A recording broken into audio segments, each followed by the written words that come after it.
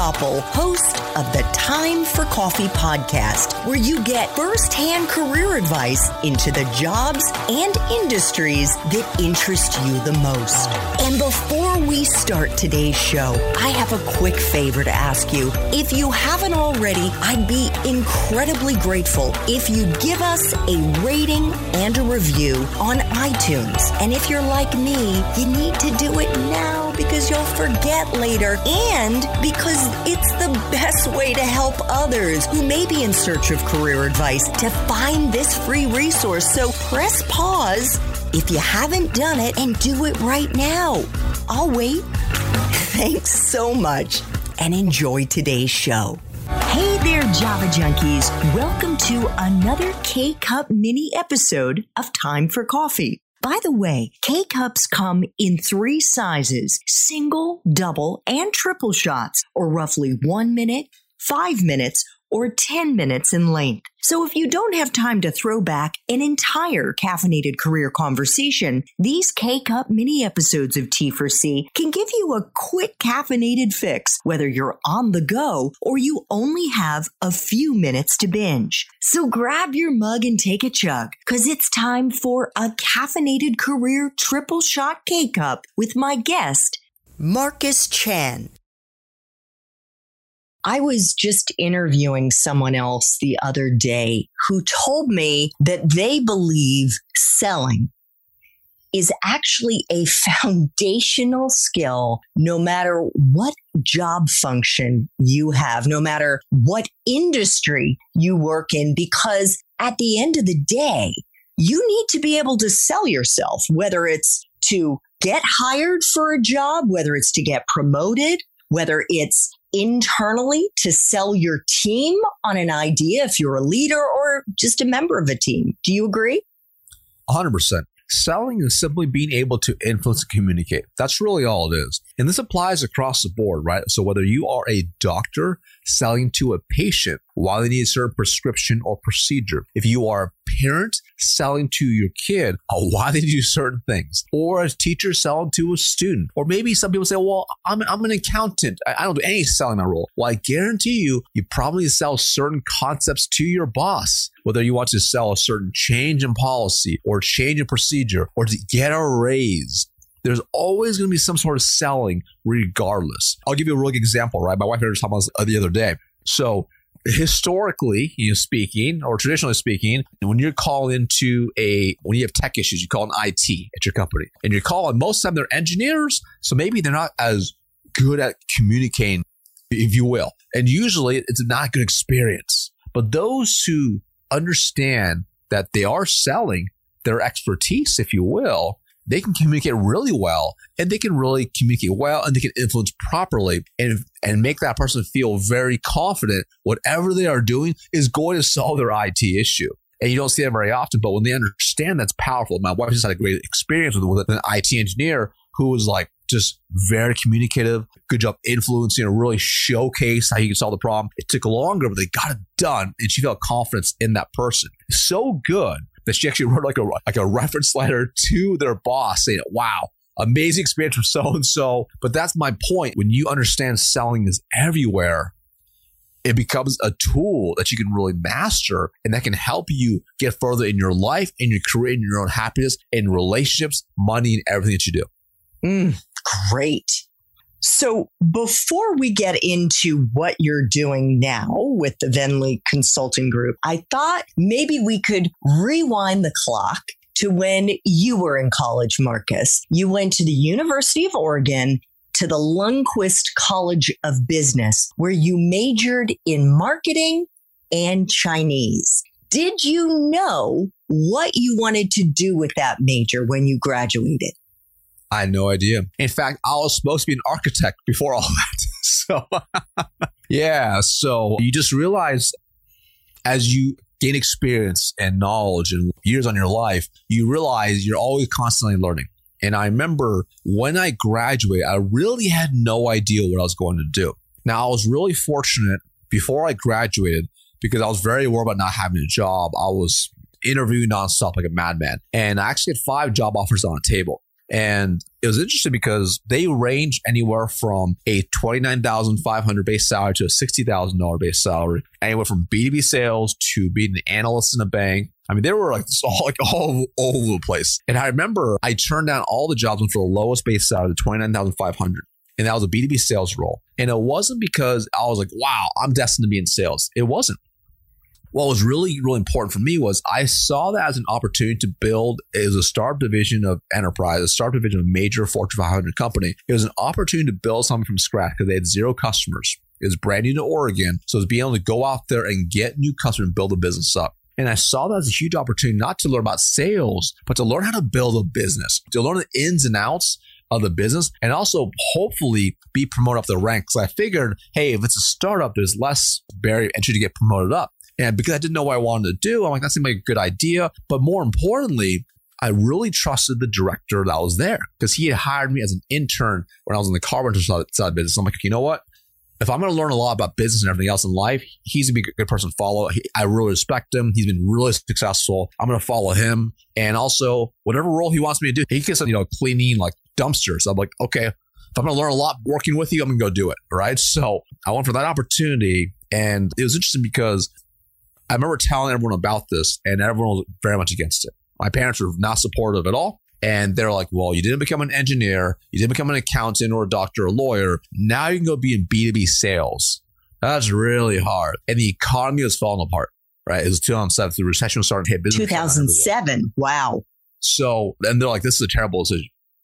I'm like, I'm going all in. I'm going to do this. So, and I remember like when I started, I realized pretty quickly I thought they were right. Because I'm like, this is just sales. Like, oh man, like, am I going to develop experience? And I was struggling because I made all these cold calls. I did all this work and I wasn't seeing any of the fruits of my labor. So it took me a while to really figure out and realize that I was in B2B sales. And of course, I fortunately figured it out, started having success, got promoted multiple times. And I remember at that point, it was years later, 2011. So this is at this point, 4 years after I graduated, and I was running a team. We were one of the top operations in the company. And I was like, can I do this somewhere else?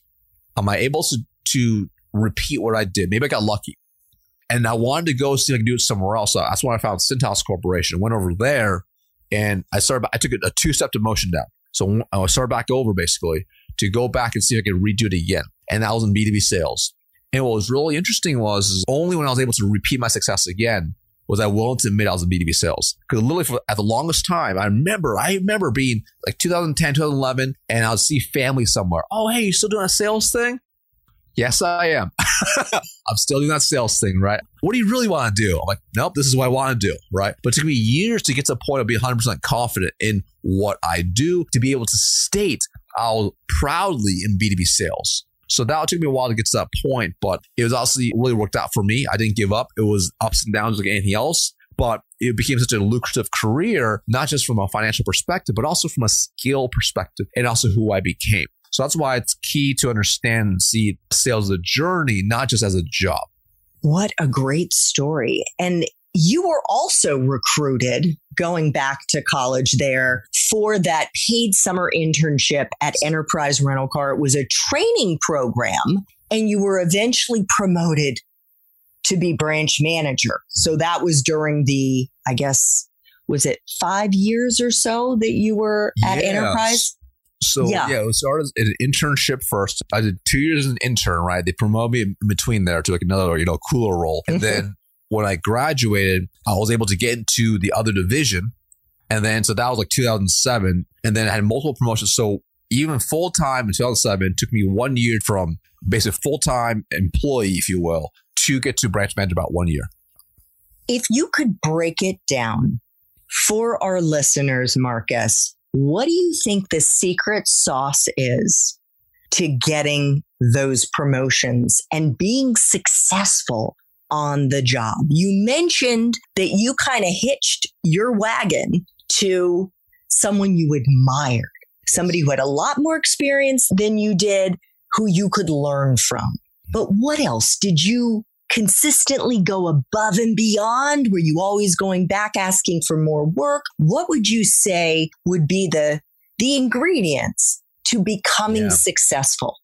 So there's multiple ingredients for sure, right? Number one, You must be massively successful in the current role you're in. That's number one. So whatever role you're in, it didn't matter. So when I first started as a B2B salesperson, like even though I struggled, but don't allow your struggles to be an obstacle for your success. Figure a way through, around, or over the obstacle. It's number one. And that could be acquiring knowledge, paying for knowledge, going out there, doing it, right? Getting mentors, whatever. Find a way to overcome whatever obstacle you have so you can be really successful. That's a minimum requirement to get promoted. To get promoted, you have to be really good at your job, right? Because no one wants to promote the person who's doing terrible, just so you know. Okay, so number one, I do really good at your job. Number two, do more than your job asks. I mean, it seems so simple, right? So for example, a good example. So when I changed company in 2011 to a whole new company, now no one knew my background. They didn't care. They didn't care about the multi-million-dollar business I built. They didn't care about my promotions. They didn't care. All they're like, hey, you're a new guy. What can you do for us? Right. And I remember the very first week I went to my boss. He said, I want you to go and knock on doors. I said, which is like, physically walk into business. I'm like, okay, cool. I'm like, how many businesses should I walk into? He's like, everyone does about 100 or so at the most. Do at least 100. Okay, no problem. I walked into over 300 businesses by foot that week. And I came back and my boss was like, it was Friday afternoon, right? And everyone would cut out early on a Friday afternoon. I made sure I went back to the office. It was like 4:35, right? I'm just taking care of stuff. My first week there, my boss sees me. I'm in the bullpen. He's like, oh, you're here. I'm like, yeah, I'm wrapping everything up. Hope you don't mind. He's like, no, it's awesome. How was your week? I'm like, oh, pretty good. He's like, so how many places did you walk into? And I'm like, I did over 300. He's like, what? Oh yeah, I did over 300. He's like, no, you didn't. I'm like, well, you told me 100. I wanted to exceed your expectations, so I did 300. He's like, no, you didn't. I go to my car. So I already pre-organized it by geographic area, by also warmness of the lead into a shoebox, a Nike shoebox. I opened it up. I showed him. He's like, oh, wow. He's like, how'd you do that? I'm like, by foot. Oh, it was very easy. I geographically targeted it all out. I went one by one, went to every single business, right? I booked 20 meetings over the week. This is what next week looks like. He's like, holy crap. And I shared that. It wasn't about showing off, but it was about over-delivering, right? Even what was expected of them, over-delivering. And then on top of that, as you are doing your roles well, being able to help other people make them better. So that I started to realize, I'm like, hey, you know what? Like I started having success and I saw some of my peers, they were not having success. I didn't wait for someone to say, hey, Marcus, go help them. I pulled them aside, hey, listen, can I give you a little bit of feedback? Oh, sure. Like, can I show you a couple different things I think you can tweak that's going to get you better results? Yeah, that'd be awesome. And I would show them and they started getting results, right? And that was really key. And did for multiple people. And on top of that, here's the thing. You can't just do it without making sure someone knows about it, right? Because you have to be your best cheerleader. But it wasn't like, hey, look what I did, boss. I went to my boss and said, hey, listen, I showed Johnny how I'm doing things. This is how I have this close ratio here. I think it'd be really helpful if I trained the whole team, if you're open to it. Yeah. I'll put together a PowerPoint. Is there anything you don't want me to talk about? No, just I'm going to do it. Cool. So now I'm making my boss's job easier. I'm training his people. So I'm removing pain and adding pleasure into the life of my boss by being that go-to person, right? Those type of things. And then, of course, that goes really, really well. What do I do next? I went to my boss's boss. Okay, same thing. So now I'm building a reputation in a very short amount of time that I'm more than just an employee, that I'm willing to be a leader to do things that are beyond what everyone else is doing and do it consistently. And that's how you start standing out. I'll give you another example, right? So I just got promoted to be a salesman, one of the fastest promotions in the history of the company in 9 months. I'm running in Cintas. This is Cintas, yeah. This is Cintas. This is a Fortune 500 company. Correct. So I became a sales manager in 9 months, right? Which usually takes about 3 to 5 years, did it in 9 months. And it was interesting because I remember the first leadership call we had. My VP, he's like, he has 12 sales managers report into him. And he's like, all right, hey, everybody, like, we have this new press of Marcus. He's a new guy, whatever. Okay. And then later on in that same sales meeting, he's like, hey, listen, we have a new project on competitive intelligence. I need someone to own that and be able to distribute on a quarterly basis a breakdown of the competitors, like a SWOT analysis, strength, weaknesses, opportunities, threats. Any takers? I raise my hand. I'll do it, boss. I got you. Now he's probably like, freaking brown noser Chan, like new guy, like trying to say, he's like, well, he texted me later. I didn't expect you. You're brand new to the job. I'm like, don't worry. I got you. I'll take care of it. So I made sure now I over-delivered as well. I mean, it went so well that I became his competitive intelligence for 4 years in a row. And it became like this nationwide spread across the board because people were like, what are they doing? It's like, they know the intel, they know the competition is better than anybody else out there. So I started building influence as well and doing these type of things. What I also started doing as well was I also started uncovering what was most important to my boss and boss's boss, their goals, their drivers, their opportunities, whatever. And I made sure I fulfilled them for them, right? So whatever they're working towards, whatever areas I knew I could help serve them to make them look better, I would do. So for example, like I'll give you a really simple one. So I knew my boss, he loved to make sure he got recognition from his boss, the president of the company. So when I was going to corporate, I said, hey, boss, listen, I want to make sure I build the right connections when I'm at corporate. Who should I have lunch with? He said, maybe my boss. I said, lunch with his boss, right? And in the conversation, I strategically placed specific things that I would bring up to make my boss look really good, right? So now I'm making sure I'm working every single angle to best position myself, right? So when opportunities show up, I'm the first go-to. But those are a couple of things I did to navigate the corporate environment of the ladder, if you will, or the jungle gym, whatever you want to call it. And on top of that, being able to do my job very, very well and also do my boss's job really well as well. So you do all these things together. It positions you to be like, okay, this dude is a winner. This gal's a winner. Let's freaking promote this person as fast as possible because they can impact more people by letting them run free. Thanks for tuning in to this K-Cup mini episode of Time for Coffee. If you want to listen to our entire caffeinated career conversation, please check out the show notes for this episode. Thanks so much for listening to this latest episode of T4C. And if you're interested in learning more about my coaching services for confused college students and recent grads, feel free to check out the Time for Coffee website under the coaching tab at time4coffee.org or text me at 202-236-5712. That's 202-236-5712.